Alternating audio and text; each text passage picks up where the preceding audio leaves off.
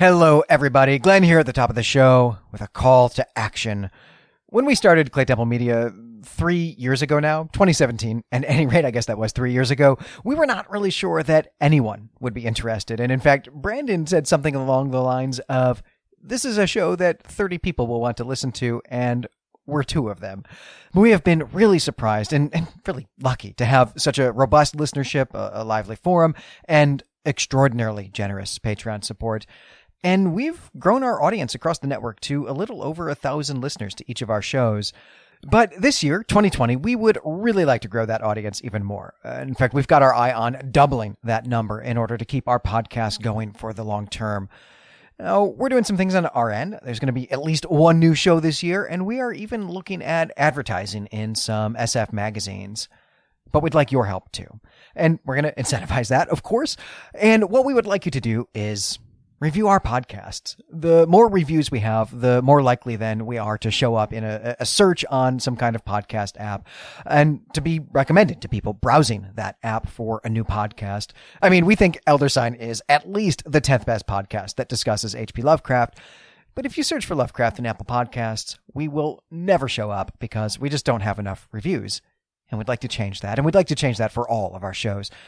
So, all right, what are you going to get in return for writing reviews, which we know is a task that no one actually wants to do?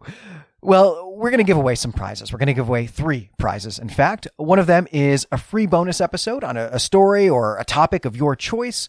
The second one's going to be a free nomination on an upcoming Patreon vote. I mean, even if you aren't a Patreon supporter, you can still nominate something to a vote.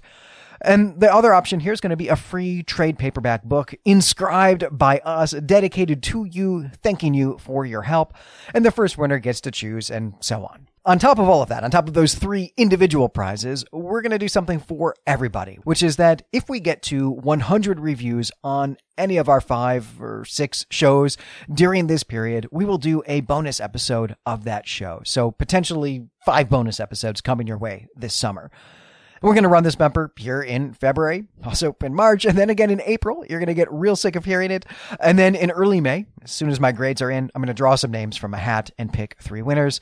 And the way you get your name in the hat, this metaphorical internet hat, of course, you get your name in the hat for each review that you write. So if you review each of our 5 shows on the app you use, that's 5 entries in the hat. And if you go wild and review each of the shows on apps you don't even use, you can get even more entries. So the more you do, the more reviews you write, the greater your chances of winning are. And then you can just let us know by the end of April how many entries you get. You can send us a screenshot or just make a list, whatever you'd prefer. You can do that at our email, which is claytemplemedia@gmail.com, or you can message us on Patreon if you're a Patreon supporter, or you can message us on Twitter. I mean, we're findable, right? If you know how to use the internet, we're findable, is what I'm saying. And by the way, if you have already written a review, and many of you have, and thank you so much for that, obviously we're going to count that here in terms of getting your name in the hat and towards that 100 review goal. And so then we'll do the drawing. And if you're one of the 3 winners, we'll be in touch with you about that. And we're very excited to work with someone on crafting a special bonus episode. Those special bonus episodes, those commissioned episodes, that is really one of our favorite things to do because it lets us work together with a listener in coming up with ideas for shows to do. And then we're going to do this all over again later this year to encourage some social media sharing. But that is for another long and, I'm sorry, tedious bumper in the future. But all right, you are all awesome for helping us out. We really do appreciate it. But now let's actually get to the show that you came here to listen to.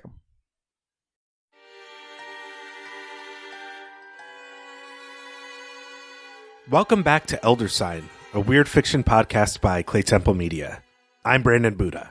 And I'm Glenn McDorman. This episode, we are discussing Algernon Blackwood's occult detective novella, A Psychical Invasion, which we recapped last time. Before we get into it, though, and there really is going to be a lot to discuss, I think, as we hinted at last time, we want to talk about some other new Patreon goals that we've added based on some more feedback that we've gotten from current supporters. So what we've done is we've decided to offer some exclusive episodes devoted to speculative fiction books, speculative fiction novels, really, I should say, that are important, that are relevant to the free shows that we do, like this one, like Elder Sign. And so we had a Patreon vote to pick which novels those would be. Yeah, and there were a bunch of great novels on the list. For those of you who aren't patron supporters, I'm going to just tell you what the books are. The first one was The Nightland by William Hope Hodgson. Yeah, this one makes obvious sense. I mean, for the audience here on Elder Sign, Hodgson at this point, right, is tied with Lovecraft for the writer with the most stories here. And The Nightland is often considered as one of his two masterpiece novels. I think The House on the Borderland is the other one. But The Nightland, this is in the Dying Earth tradition of stories. And of course, on the Gene Wolfe Literary Podcast, we eventually will be gearing up to cover his Dying Earth story, the Book of the New Sun. So this seemed like a perfect candidate to throw on the ballot here. Yeah, absolutely. We also had The Martian Chronicles by Ray Bradbury. Right. This is another one that's really connected to Gene Wolfe. In fact, you and I are really kind of woefully ignorant of Ray Bradbury. We've done some work to correct that, including covering the Velt here on Elder Sign. But The Martian Chronicles came up in a big way on the Gene Wolfe forum when we were wrapping up his novel, The Fifth Head of Cerberus. And it turned out that probably we left some things on the table there because we just don't know The Martian Chronicles. So again, this just seemed like a no-brainer to throw on here. Many is the time I'm reading a work of fiction that Wolfe may have come across or read while he's been working on Fifth Head of Cerberus or some of his novellas like For Lesson, and thought, man, like there's so much more here. So yeah, absolutely great choice. There's also The Island of Dr. Moreau by H.G. Wells. Right. This is Gene Wolfe's favorite novel, so that's the connection there. But of course, this is one of the masterpieces of weird fiction. I mean, this is the archetype, I think, really, of the mad scientist story. And we've done a number of mad scientist stories here on Elder Sign as well, including Purity by Ligotti. We've done From Beyond by Lovecraft. We're going to keep doing mad scientist stories, so this seems like a good one to get under our belts as well. The next one on the list was The Man Who Was Thursday by G.K. Chesterton. We've talked about this one a lot on the Gene Wolfe Literary Podcast. Yeah, we have, right? Because Chesterton is absolutely huge for Gene Wolfe, both as a fiction writer. I mean, Chesterton as a fiction writer, but also Chesterton as a Christian thinker. Chesterton also just looms large over Neil Gaiman's work as well, and especially the Sandman. In fact, as we're recording this episode, Brent and I are in the segment of the Sandman where G.K. Chesterton is just a character in the Sandman for some reason, somehow. So we definitely wanted to put some Chesterton on the ballot. Yeah, and The Man Who Was Thursday is certainly one of Chesterton's most enduring works, probably outside of the Father Brown mysteries. So, yeah, it's a major book that's influenced a lot of writers who came after him. And finally on the list, we have Hyperion by Dan Simmons. Yeah, this one's kind of the outlier on the list in the sense that it was written during our lifetimes, that this is what amounts to a contemporary work. But it does a lot of the things that we really do here on the network, which is to say, look at literary allusions and look at interesting craft as well. I mean, Hyperion is a science fiction retelling of Chaucer's Canterbury Tales. And so that seemed like a perfect thing for you and I to talk about. And of course, Dan Simmons is also a fantastic weird fiction writer. I was actually thinking about him when we did The Goddess of Death recently, because he's got a novel called Song of Kali. We'll eventually get to some of his horror short stories here on Elder Sign as well, I'm sure. Yeah, Song of Kali is really great. It's the only kind of official horror novel by Dan Simmons I've read, and I really enjoyed it. It does have some chilling moments. It's great stuff. So what we ended up doing here, we put these on a ballot, and then we took two of them. We took the top two, and I have to say, it was very close. In fact, Brandon, I don't think you actually know the results here, so I guess I'm revealing this to you as well. It was very close, at least at the top. It was very close. But even though we do a ton of Hodgson on the show, The Nightland actually received barely any support here. This came in dead last. Going up the list, Hyperion and The Martian Chronicles, they tied, but they were still actually about 5 votes behind the second winner. And that second winner, so this is one that we'll put as kind of a further off goal, this was The Man Who Was Thursday. This is the G.K. Chesterton. And so what that means is that winning this vote and going in as our new $600 goal is Gene Wolfe's favorite novel, The Island of Dr. Moreau by H.G. Wells. I couldn't be more excited about this. I've been thinking about this novel a lot and kind of picking it up and reading it for myself. I've read H.G. Wells' The Time Machine and The Invisible Man. We've covered an H.G. Wells story on the podcast.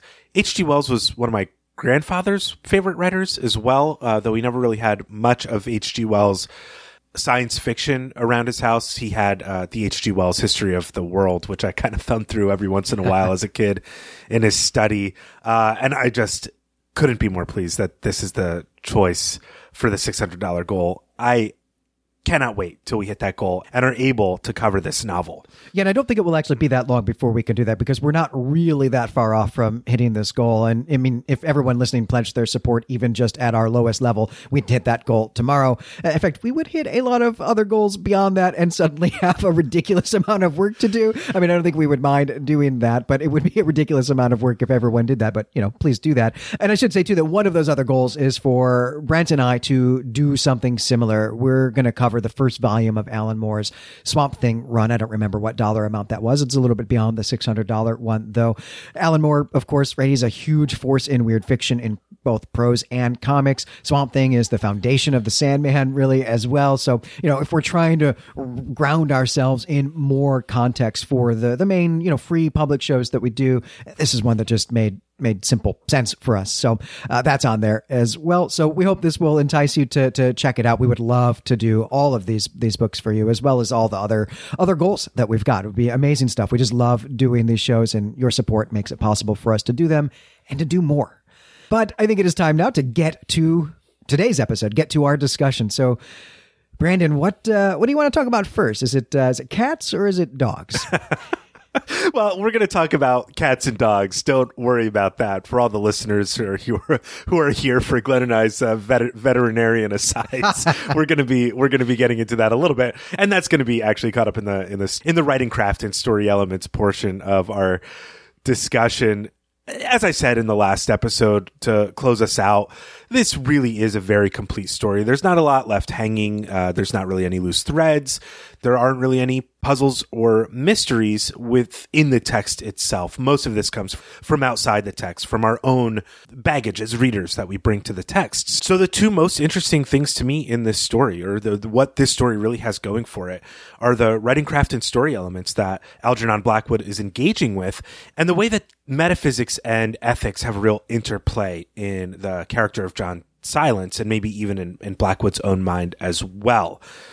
That's a kind of a big conversation, maybe a challenging one. So I think we'd do well to start with talking about storycraft, and that's because in our recap episode, we mentioned this story's connection to two other stories that we've covered in the podcast, and it actually connects to many more than just two stories that we've covered in the podcast.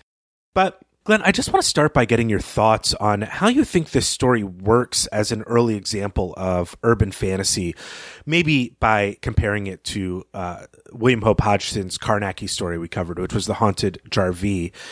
And then I want to talk about how it stacks up as a weird fiction story, a la From Beyond by H.P. Lovecraft. So first thing, what elements do you really see in common? We'll start with The Haunted Jarvie and urban fantasy between these stories. Do you think Hodgson is taking anything from John Silence and Algernon Blackwood? Or do you think it's more likely that both Algernon Blackwood and William Hope Hodgson are iterating on a tradition, or maybe two traditions that already exist, which is the Edwardian ghost story and the detective fiction of Sherlock Holmes? Yeah, the question of their relationship is I think a really interesting one. They're contemporaries. They are writing very similar things. Certainly, we think of them as being extremely similar and certainly being well within the wheelhouse, well within the purview of this show. But I don't know if they really knew each other personally. That probably is not the case. And I also don't know if they knew each other's work at all. I don't even really know what is the material that we might have for scholarship on Blackwood and Hodgson. I don't know if we have letters, if we have letter collections that have survived from them the way that, I know that we do for Lovecraft and Howard and Smith and so on. I have no idea about that. We don't really tend to see very much like that in the apparatus when we're reading these books, so I suspect probably not. So I don't know that we'd ever really be able to know for sure that they were reading each other's works. But even if they are reading each other's works and are responding to each other, they are both still also responding to this rich tradition of detective fiction. And certainly in this case, in this story, I would say that the response is definitely towards Holmes, towards Arthur Conan Doyle. We might go revisit Carnacki. I mean, we will revisit Carnacki at some point, and we might start thinking then about a debt he might owe to John Silence at that point. But certainly the debt doesn't go the other way. I mean, just terms in publishing chronology. But the big thing here is that I see Blackwood really engaging with Holmes as a type of detective, his methodology, his disposition as well. But also, I think, engaging with Sir Arthur Conan Doyle as a persona, as a sort of personality within, well, really kind of a global personality at this point as a writer, but as someone who was interested in the occult and had real serious business views about it.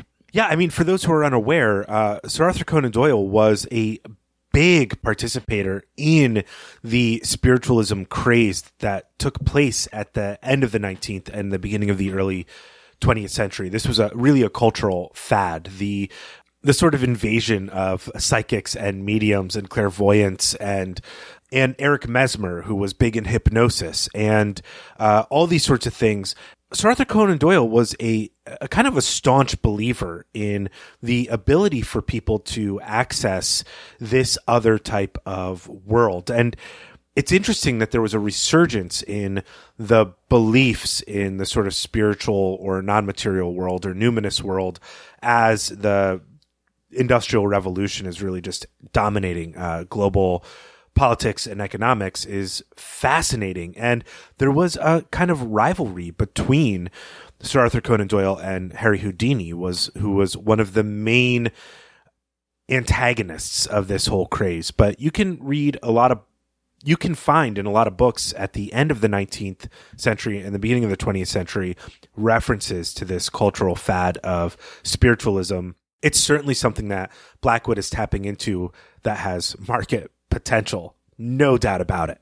Well, and Blackwood himself, I mean, certainly seems to be very interested in it. And even though I just said I don't know what materials we have from Blackwood, I do know that we have some letters, we have some diaries and stuff from Blackwood where he talks about his own journey into this realm, his own experiments with drugs. He was doing a lot of drug experimentation, but as a means of accessing other levels of reality, right? So even though he's engaged in this too, or at least something that maybe from a distance looks like the same thing, I think that he disagrees with Doyle's entire methodology for that and the things that he actually believes. That Doyle is really actually more of a superstitious person, and Blackwood is more of a rational person who thinks that we're really just it's that when we're talking about is really just different layers of reality that we simply don't have the tools to with which to perceive that. But we can get those tools. We can figure out what those tools are. They might be cannabis. They might be some machine that activates your pineal gland, right? We'll be talking about that shortly. But that there's a whole methodology there and a whole cosmology there that I think they are on other sides of. And this feels, I mean, not like a gauntlet, but like a very soft glove, thrown down. Yeah, a lambskin glove or a kid glove, you might say. There you go. One thing I want to point out here is that John Silence's mode of dispatching ghosts, or his method, is so different from Hodgson's in Carnacki's, adventures. Carnacki thinks that there is some rational scientific process that you can engage with, though they're both also working with vibrations and energy, though with Hodgson we're dealing with early experiments with electricity. With John Silence we're dealing with new conversations in physics and the makeup of reality. So I just would love to catch your thoughts on why John Silence maybe doesn't use this rational scientific method, why he's more open to the experience and adapting to it rather than having built a ghost catcher or something like that. Yeah, this is something that really jumped out to me while reading this story, and especially because it felt to me to recap it. And one of the things that I really love about doing the recap is that it forces you to think about the choices, to engage with the choices that the actual writer of the story we're discussing has made in telling this story, right? How am I going to summarize what this writer has written? What details am I leaving out, and why do I think they're less important, less significant than others? What are the things that seem really significant to me? And I found it was really difficult to recap the action of this story. I mean, and we did breeze through 15 pages of action very quickly, right? We spent, it was like inverted how much time we spent on the first 2 pages versus the 15 pages that are actually, the plot of the story, because it is all this thick description of a battle of wills, right? And the resolution of the story is all internally driven. It's all about his righteousness, about something about his disposition, his goodwill in the world.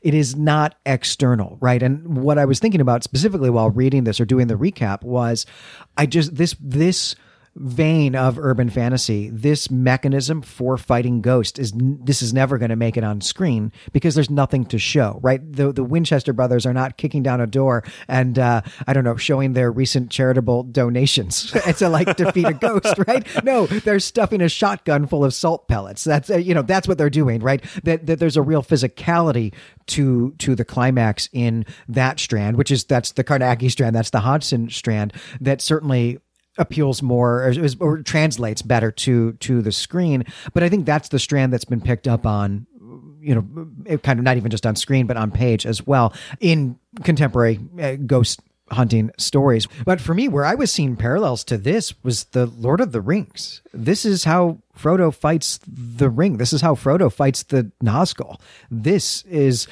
really something that gets picked up, I think, in a lot of religious fantasy. And of course, all of this has such religious overtone, not even overtones, just explicit religious language here, explicit Christian language here for Blackwood. We're going to be talking about Blackwood's relationship with Christianity, whether or not he has one, whether he's being critical of it, or how he's developing John Silence as a kind of moral beacon and what apparatus a person might need for that. So I don't want to pick up where you just left off right there, because that's a big part of the sort of metaphysical and ethical questions that we're going to ask. It really struck me as well that John Silence's character is what makes him uniquely capable in this pursuit.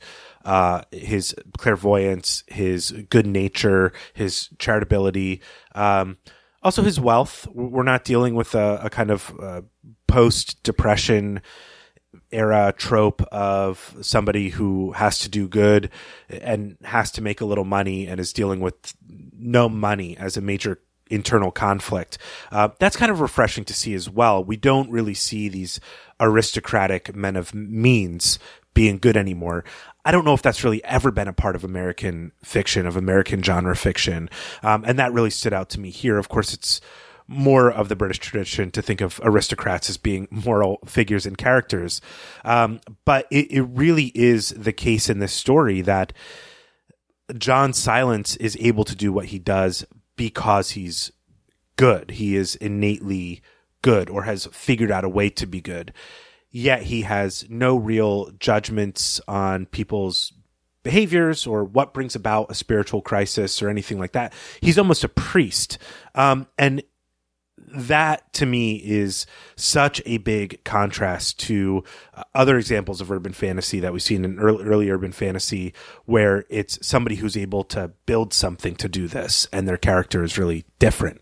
Right. If I can actually borrow something from your typical wheelhouse here, right, and think about this in the tradition of chivalric literature, which, of course, detective fiction is solidly in the tradition of chivalric literature. But detective fiction, superhero fiction, which is really the big way where we see this before, but, all these occult detectives as well and ghost hunting stories are showing us errant knights, wandering knights who are going around and fighting supernatural evil. But the way that we predominantly find that expressed for us now in our contemporary world, but I think also in, the one Carnacki story that we've seen so far, emphasizes the warrior aspect of the Knights of the Round Table. But they are holy warriors, right? Those are people who are on a mystical quest for a mystical object, right? The Holy Grail, which is going to mystically heal the land, or at least, those elements are in some of the stories, not necessarily all of them. But Algernon Blackwood here seems to have gone the other way, where we're like these other traditions, he's separated the holy part from the warrior part, but instead of taking the warrior part and leaving behind the holy part, he's kept the holy part and left behind the warrior part. So this warrior in this supernatural battle against the forces of evil is a saint figure, a holy figure, not a fighter. Well, I think that's an excellent point and kind of sums up the main difference that we've seen between John Silence and Carnacki so far. I want to move on now to the weird fiction element of the story and look at the other story that we brought up a handful of times in our recap, which is H.P. Lovecraft's story from Beyond. It's an episode we've just released, so you can go back and listen to that if you want, or read the story. It's pretty short, but it basically deals with a mad scientist. It's narrated by the scientist's friend, who is concerned that his friend has gone mad, and his friend has gone mad. And the mad scientist in the story, the narrator's friend, is obsessed with vibrations and ways to access the numinous world, and is almost doing something like a grudge-like, or like something you'd find in a horror movie like The Ring, where he's like, these things have found me. Maybe I can get somebody else to be seen by these things, and they'll chase that person down, and I'll be free. And this guy's absolutely mad and completely corrupted by this search. But I think it's very, very clear that this John Silence story influenced From Beyond, and I think it's worth discussing a little bit. Yeah, absolutely. I mean, the parallels couldn't be clearer, right? This story is about a person who is suddenly able to experience a different layer of reality and is exposed to it and is in danger because of it. That's the plot of From Beyond as well. The cats and dogs, big part of this story. Cats and dogs supply actually some of the imagery that Lovecraft uses, and some of the explanation that he uses in From Beyond. And there's the real difference between those stories. I mean, there are other differences as well, right? Is how do we gain access to these other layers of reality? Here, it's this drug. For Lovecraft, it was a machine that was activating an organ, which is actually an interesting sort of two-step way to get there. That what you really need is not the machine. What you need is the organ, but you need the machine to get the organ going, which is not what's happening here, right? The cannabis is not activating an organ. It is the effect all on its own. And interestingly, the effect is permanent, which doesn't seem to have been the case for Lovecraft's machine. Or it's permanent, if you don't get Dr. Silence to come fix it for you. Yeah, I think part of the permanence of the effects of cannabis in this story on Felix Pender is not just that he experienced the typical effects of smoking a lot of weed. It's more that he opened himself up to something. His vibrations got to the point where he couldn't be restored to his normal vibration setting because of the evil dark woman and the dark power in the house.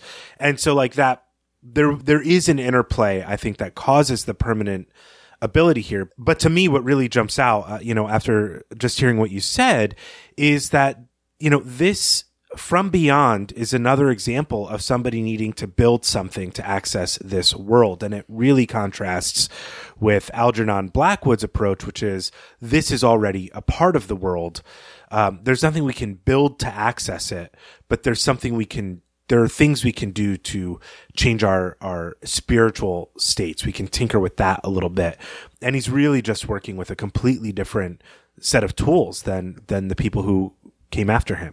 Yes, absolutely. We keep saying marijuana, weed, cannabis, or drug, but we should be clear. We're talking about a plant, right? That we're actually talking about something that is part of creation. It's a natural element in the world. So, right, it's already there. It's not something artificial that we need to use to kind of master creation, right? That the tools are already here. Creation itself is complete in some way, and that the ability to see these other layers is not a conquest of nature, but in fact a harmonizing of nature. I had not thought about that, but this is actually something that is a huge part of Algernon Blackwood's other works, the works that I really love, which are his wilderness horror stories. I mean, he does such great nature writing. I mean, he was a real early naturalist, a real early environmentalist, and actually was a great influence on Tolkien in those ways as well. And I'm looking forward to seeing, to getting to those stories and doing more with that. I had not noticed that element here, but it's so clear now that you've pointed it out.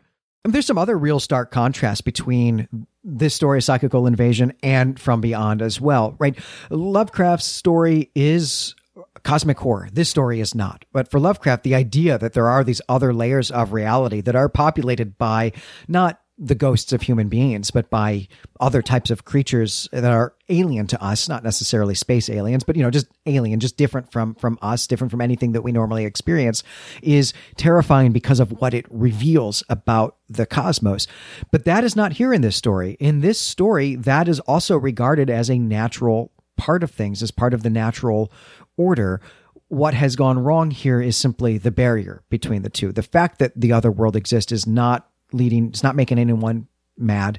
It's not leading to evil or to villainy here for anybody. This is what the world is. The world is like this. It's simply something that we don't necessarily notice. But the fact that it exists like that is not in itself abhorrent or terrifying or horrific. Right. It's almost as though it's an accident that Felix Pender has become a victim of clairvoyance, because that ability to see beyond the normal scope of things, that's the opening up of the vibrational patterns or whatever's going on here. You almost get the sense in reading this story that it wasn't taking the drugs or opening himself up to the experience that was the problem for Pender. The real problem was what was there in the house, what was in the environment that he experienced as a result. And so we're dealing with a place that is corrupt, not a man who is corrupt. And I wonder, you mentioned in the recap episode about the fog, which you said was actually smog from the Industrial Revolution. And I wonder if this sort of corruption of place is on Blackwood's mind here, rather than Lovecraft thinking just everything is corrupt. The universe is corrupt, and it's good that we are hidden from the true nature of the world. There's another element of this as well, right? Where one of the important details about this house is that, yes, here in 1908, it is solidly in the city of London. It's, the southwest part of London, south of the Thames. But in 1798, and even really only 40 years ago or so, it was not in the city of London, right? That the city, because of the Industrial Revolution, has grown in population, also because of imperialism, has magnified greatly in population. And so areas that were countryside, areas that were rural, have now become urbanized and have, part of the road system, have been connected with the public transit system and so on.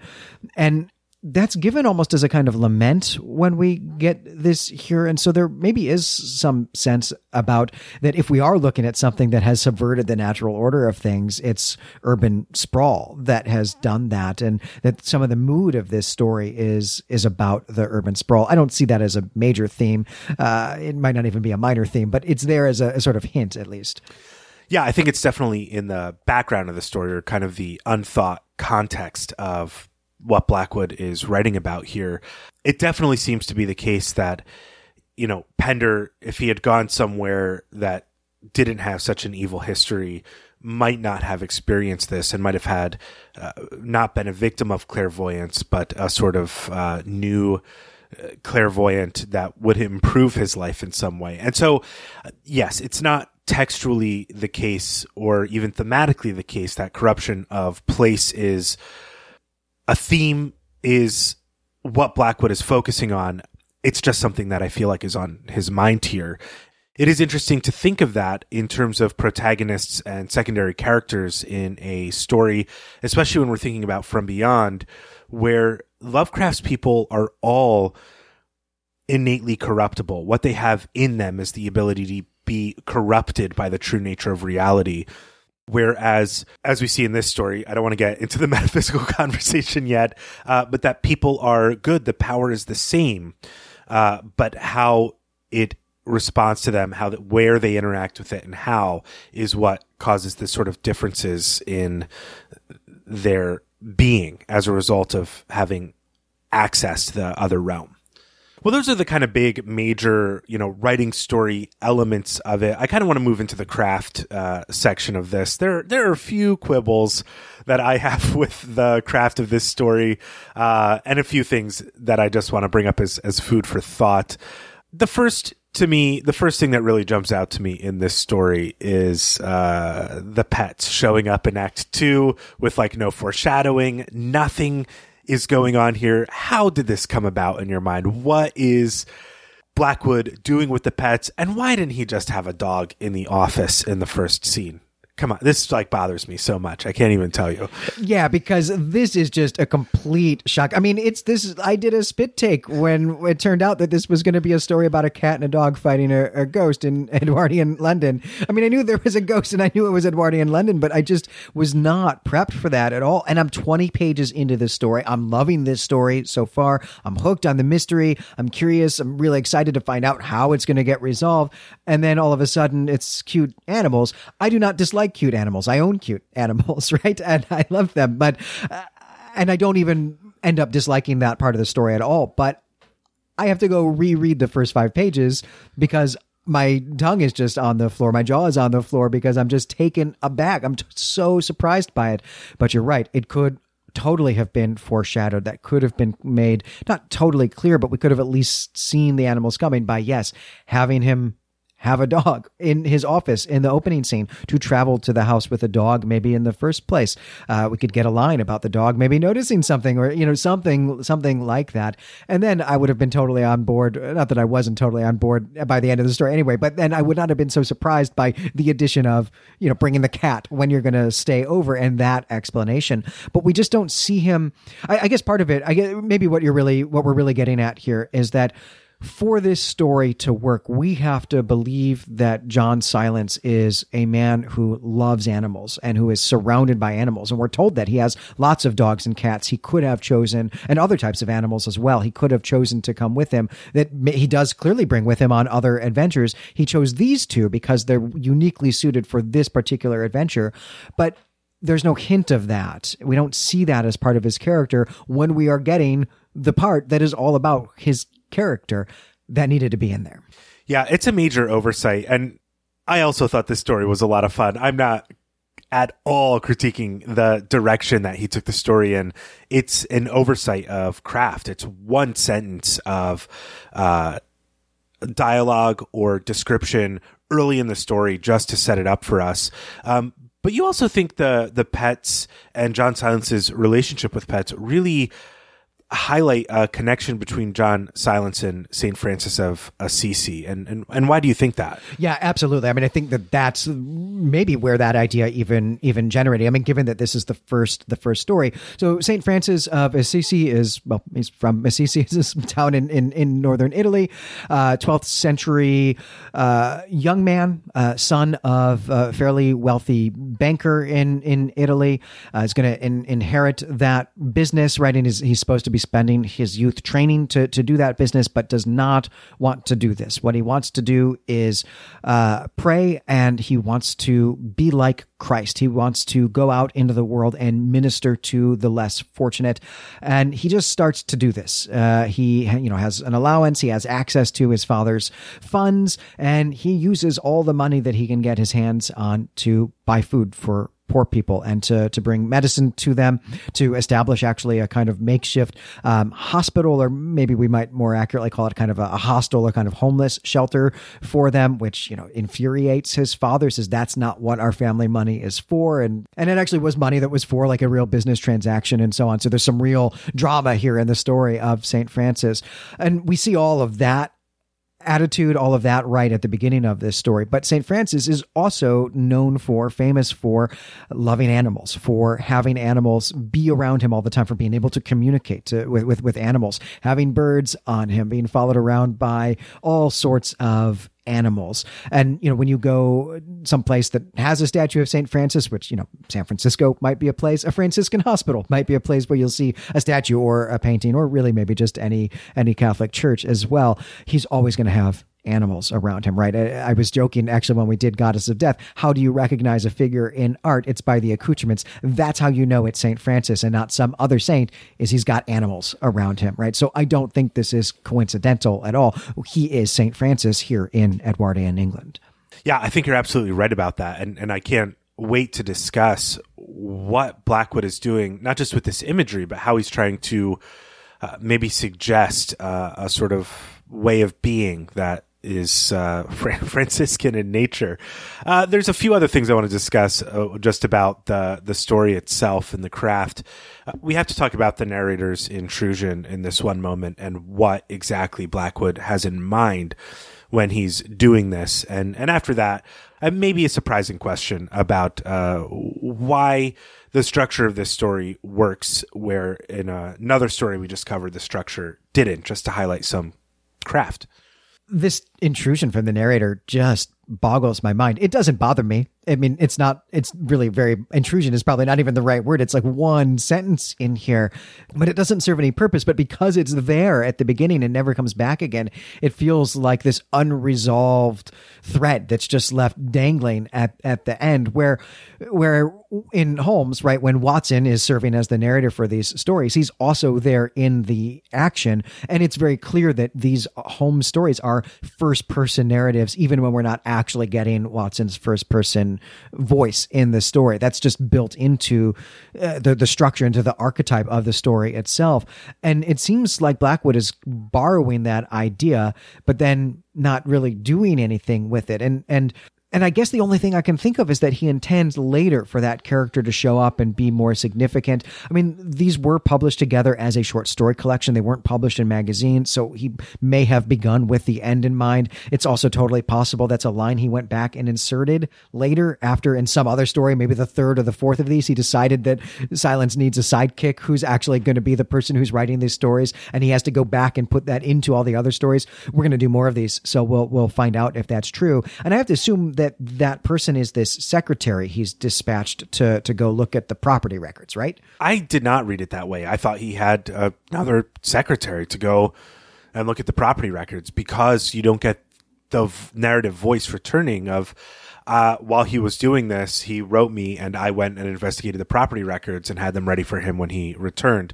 So it's not clear to me that this narrator is the secretary. They seem more like a sort of confidant to me, because we also get at the end of the story this sense that it was hard for Dr. Silence to tell me everything that happened in the cat and dog ghost battle, because it was so disorienting and the room was crazy. So he didn't remember the order, and I'm putting it together in the best way possible.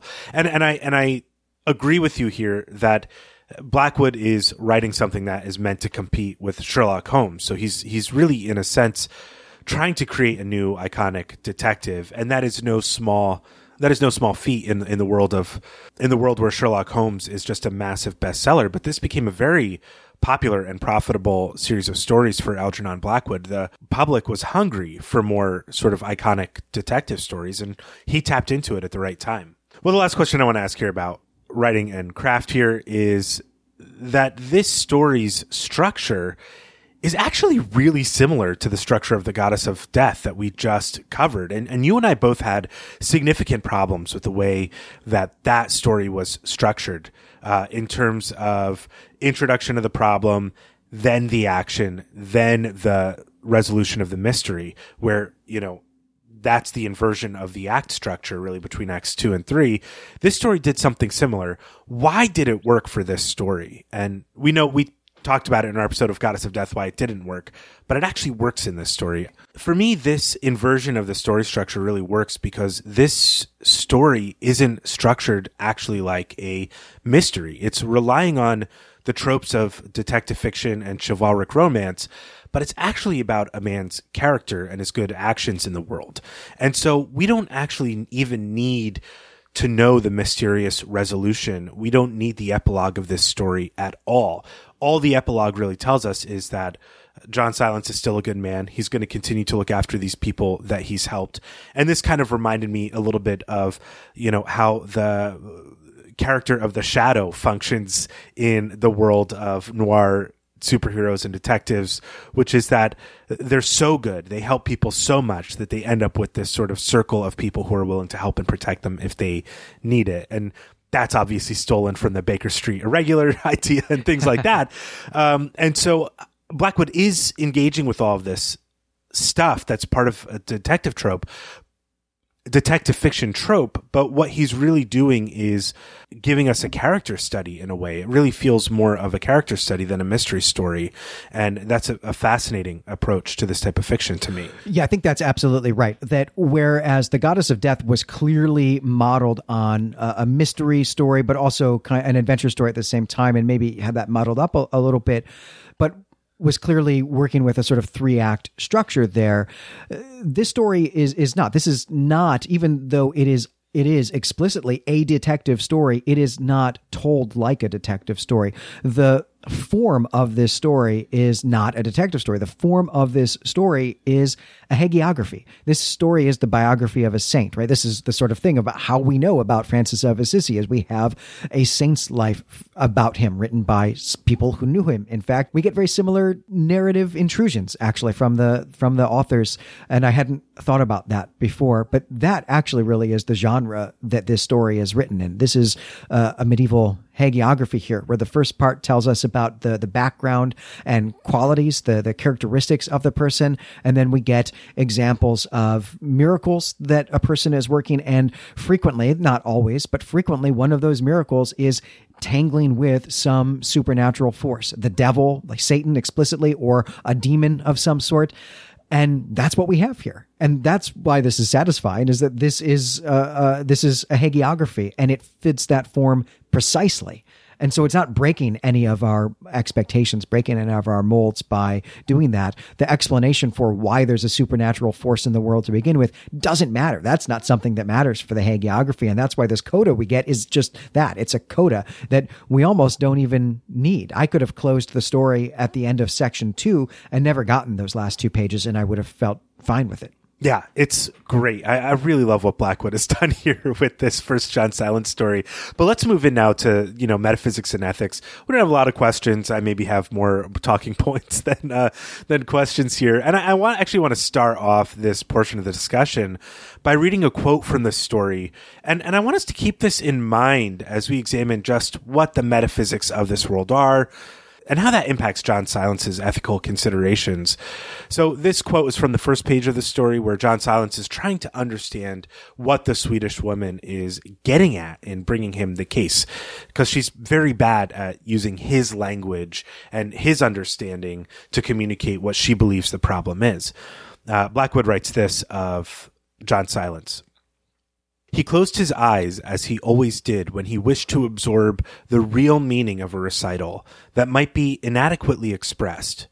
For by this method he found it easier to set himself in tune with the living thoughts that lay behind the broken words. And I think that just this expression of the barriers of language, the way communication sort of breaks down, the sort of translation he's going through, comes back a lot in the story as we look at the way he engages with the supernatural world.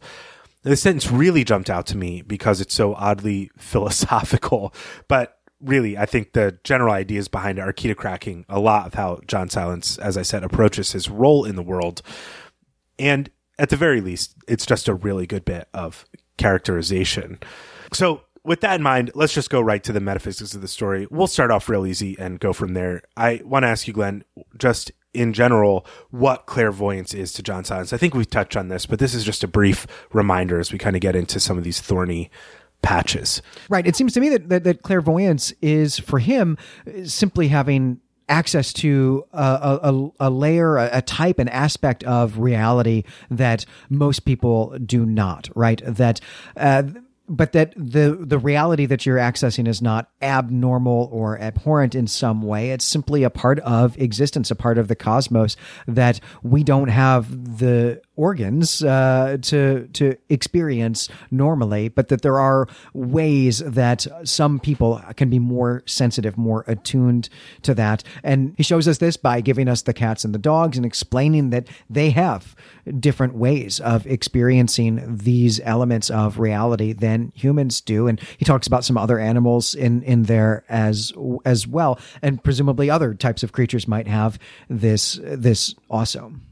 Yeah, I think that's right. And I want to ask you next how his clairvoyance, how his access to this other reality, his experience of that has changed his views of things like the afterlife and the spiritual realities that people participate in. For instance, Dr. Silence talks about there being a mental, a physical, and spiritual properties to a person in the world. And Silence, as a doctor, has really taken up diagnosing and curing the negative manifestations of spiritual properties. So I guess what I'm really asking here is his being open to this new reality. has allowed him to access these spiritual properties. And how do you think that's impacted him? And how do you think Blackwood wants us to take this aspect of spiritual properties in this story? I think the thing that jumps out to me the most about this in this story is actually in the coda. And so maybe in that sense, it's an important part of this story. And this is where he's talking to Pender about how Silence, knows that there is this region in the cosmos where float the waste and drift of all the centuries, the limbo of the shells of the dead, a densely populated region crammed with horror and abomination of all descriptions, and sometimes galvanized into active life again by the will of a trained manipulator. That he's describing here hell, that hell is a real place. He knows this because of his experiences. And this is where earlier he's chastising probably isn't the right verb, but he is noticing that Pender is a nominal Christian. And so he's heard some things about how you should be a good person in the world, but does not take to heart all of the cosmology of Christianity.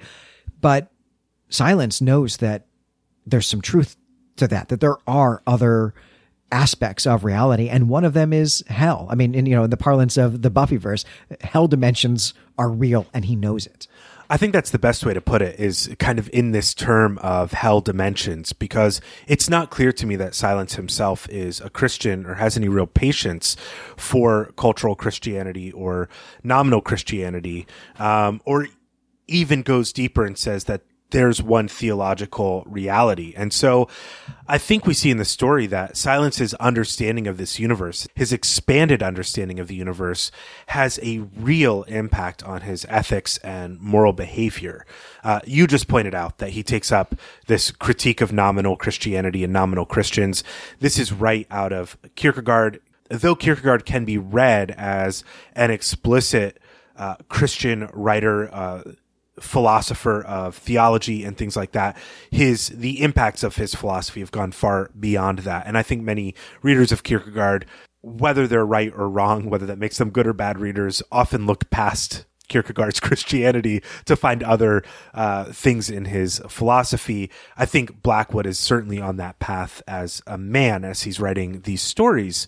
But what Silence is basically saying is that people's metaphysics and the way that impacts their ethical systems actually stop them from seeing fully and engaging rightly with the world. And this is really similar to the way that Silence is critical of other systems of thought that are limiting, that are related to the spiritual practices of divination and geomancy.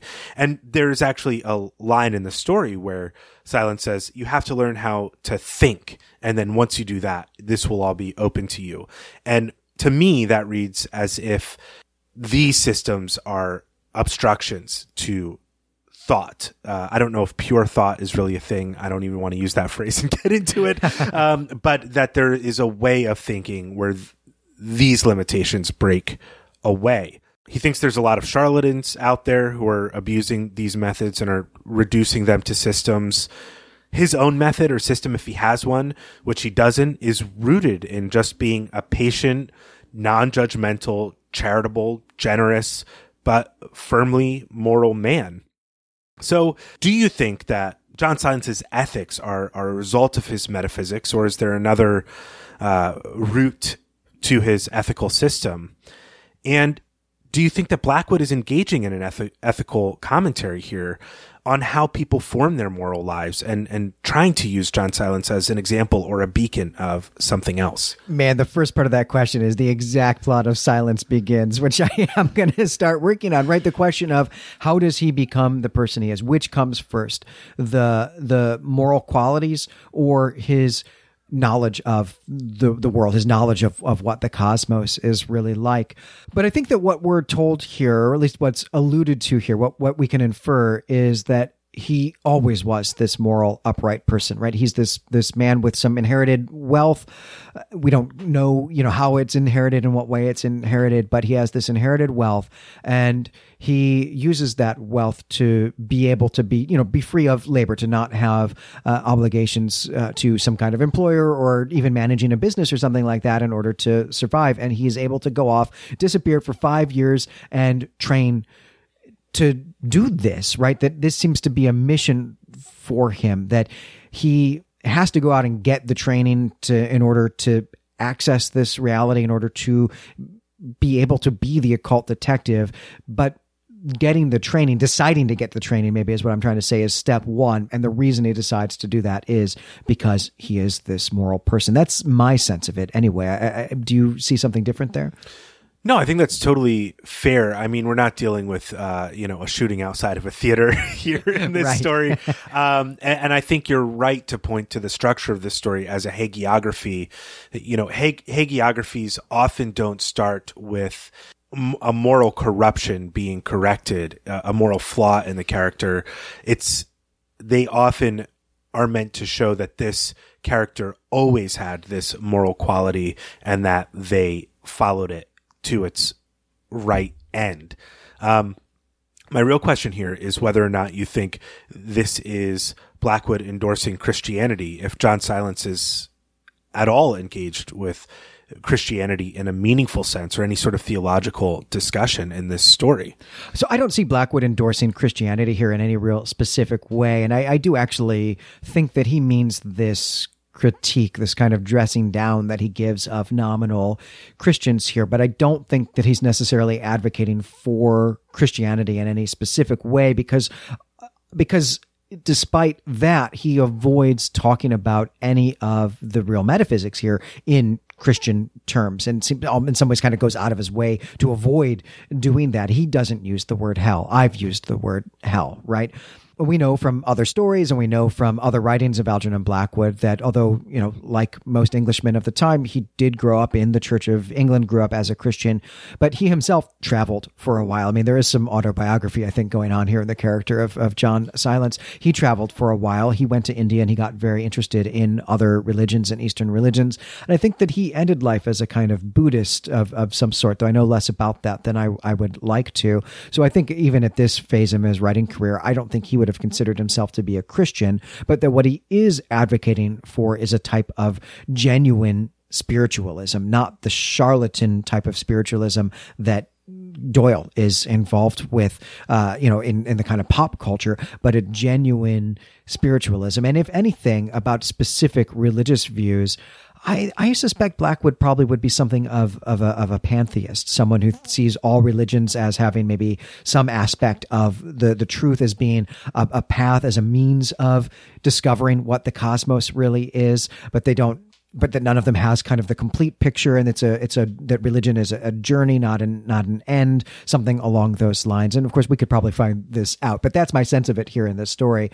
I don't know. Did you see him endorsing Christianity here? I don't, and I just want to say that we see what you just talked about in terms of there being a broader reality than any one system can contain, really in two points of the story. The first one, I think, is in that small couple of sentences that I quoted where he thinks there's something beyond language, that language itself is a broken way to talk about these sorts of things.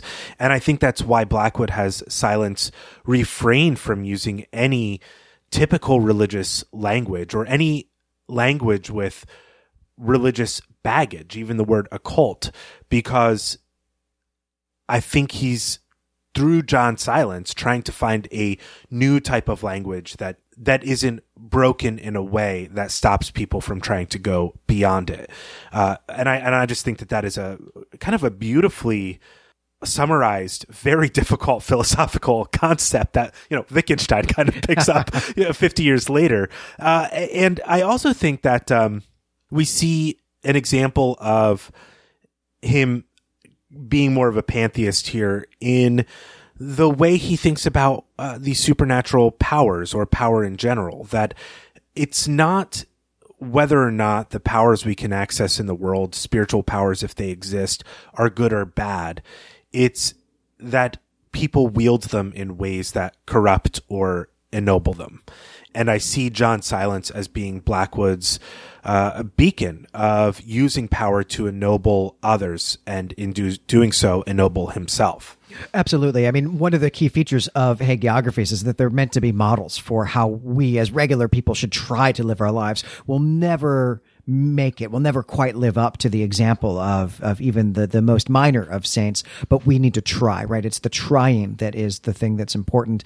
I think that's how this story functions too. I think that Algernon Blackwood is, sent this out into the presses of Edwardian England and is hoping readers will read this and, be entertained by it, but will see John Silence as someone worthy of emulation, and the world can be a slightly better place as a result of that. I think that there is a real mission to this story. Well, I hope to see more of that, and in which way Algernon Blackwood develops John Silence, and whether he continues to be a saint or has struggles and stumbles, and whether he gets into the more brass tacks of detective writing or continues along this sort of path of hagiography. I cannot wait to cover more of these stories, but that's going to do it for this episode. I'm Brandon Buddha. And I'm Glenn McDorman. As always, you can find us and our other creative projects at claytemplemedia.com. Head on over to the Clay Temple forums and let us know what you thought of our discussion of A Psychical Invasion. I'm sure that there's a lot that we didn't cover that you're interested in this story, so just come and talk to us about it on the forums. There's a lot we probably didn't discuss, so love to hear from you. Please join us. And if you'd like to support the show and help us reach those goals that we talked about at the top of the show, if you'd like us to do a series on The Island of Dr. Moreau or Alan Moore's Swamp Thing or G.K. Chesterton's The Man Who Was Thursday, please do check us out on Patreon at patreon.com/ClayTempleMedia. I mean, we are really excited about these new goals, and we really hope that you are too. Next time, we will be back with our very first Stephen King story. I'm excited, interested, really eager to do this one. It's the story A Graveyard Shift. Until then, we greet you and say farewell.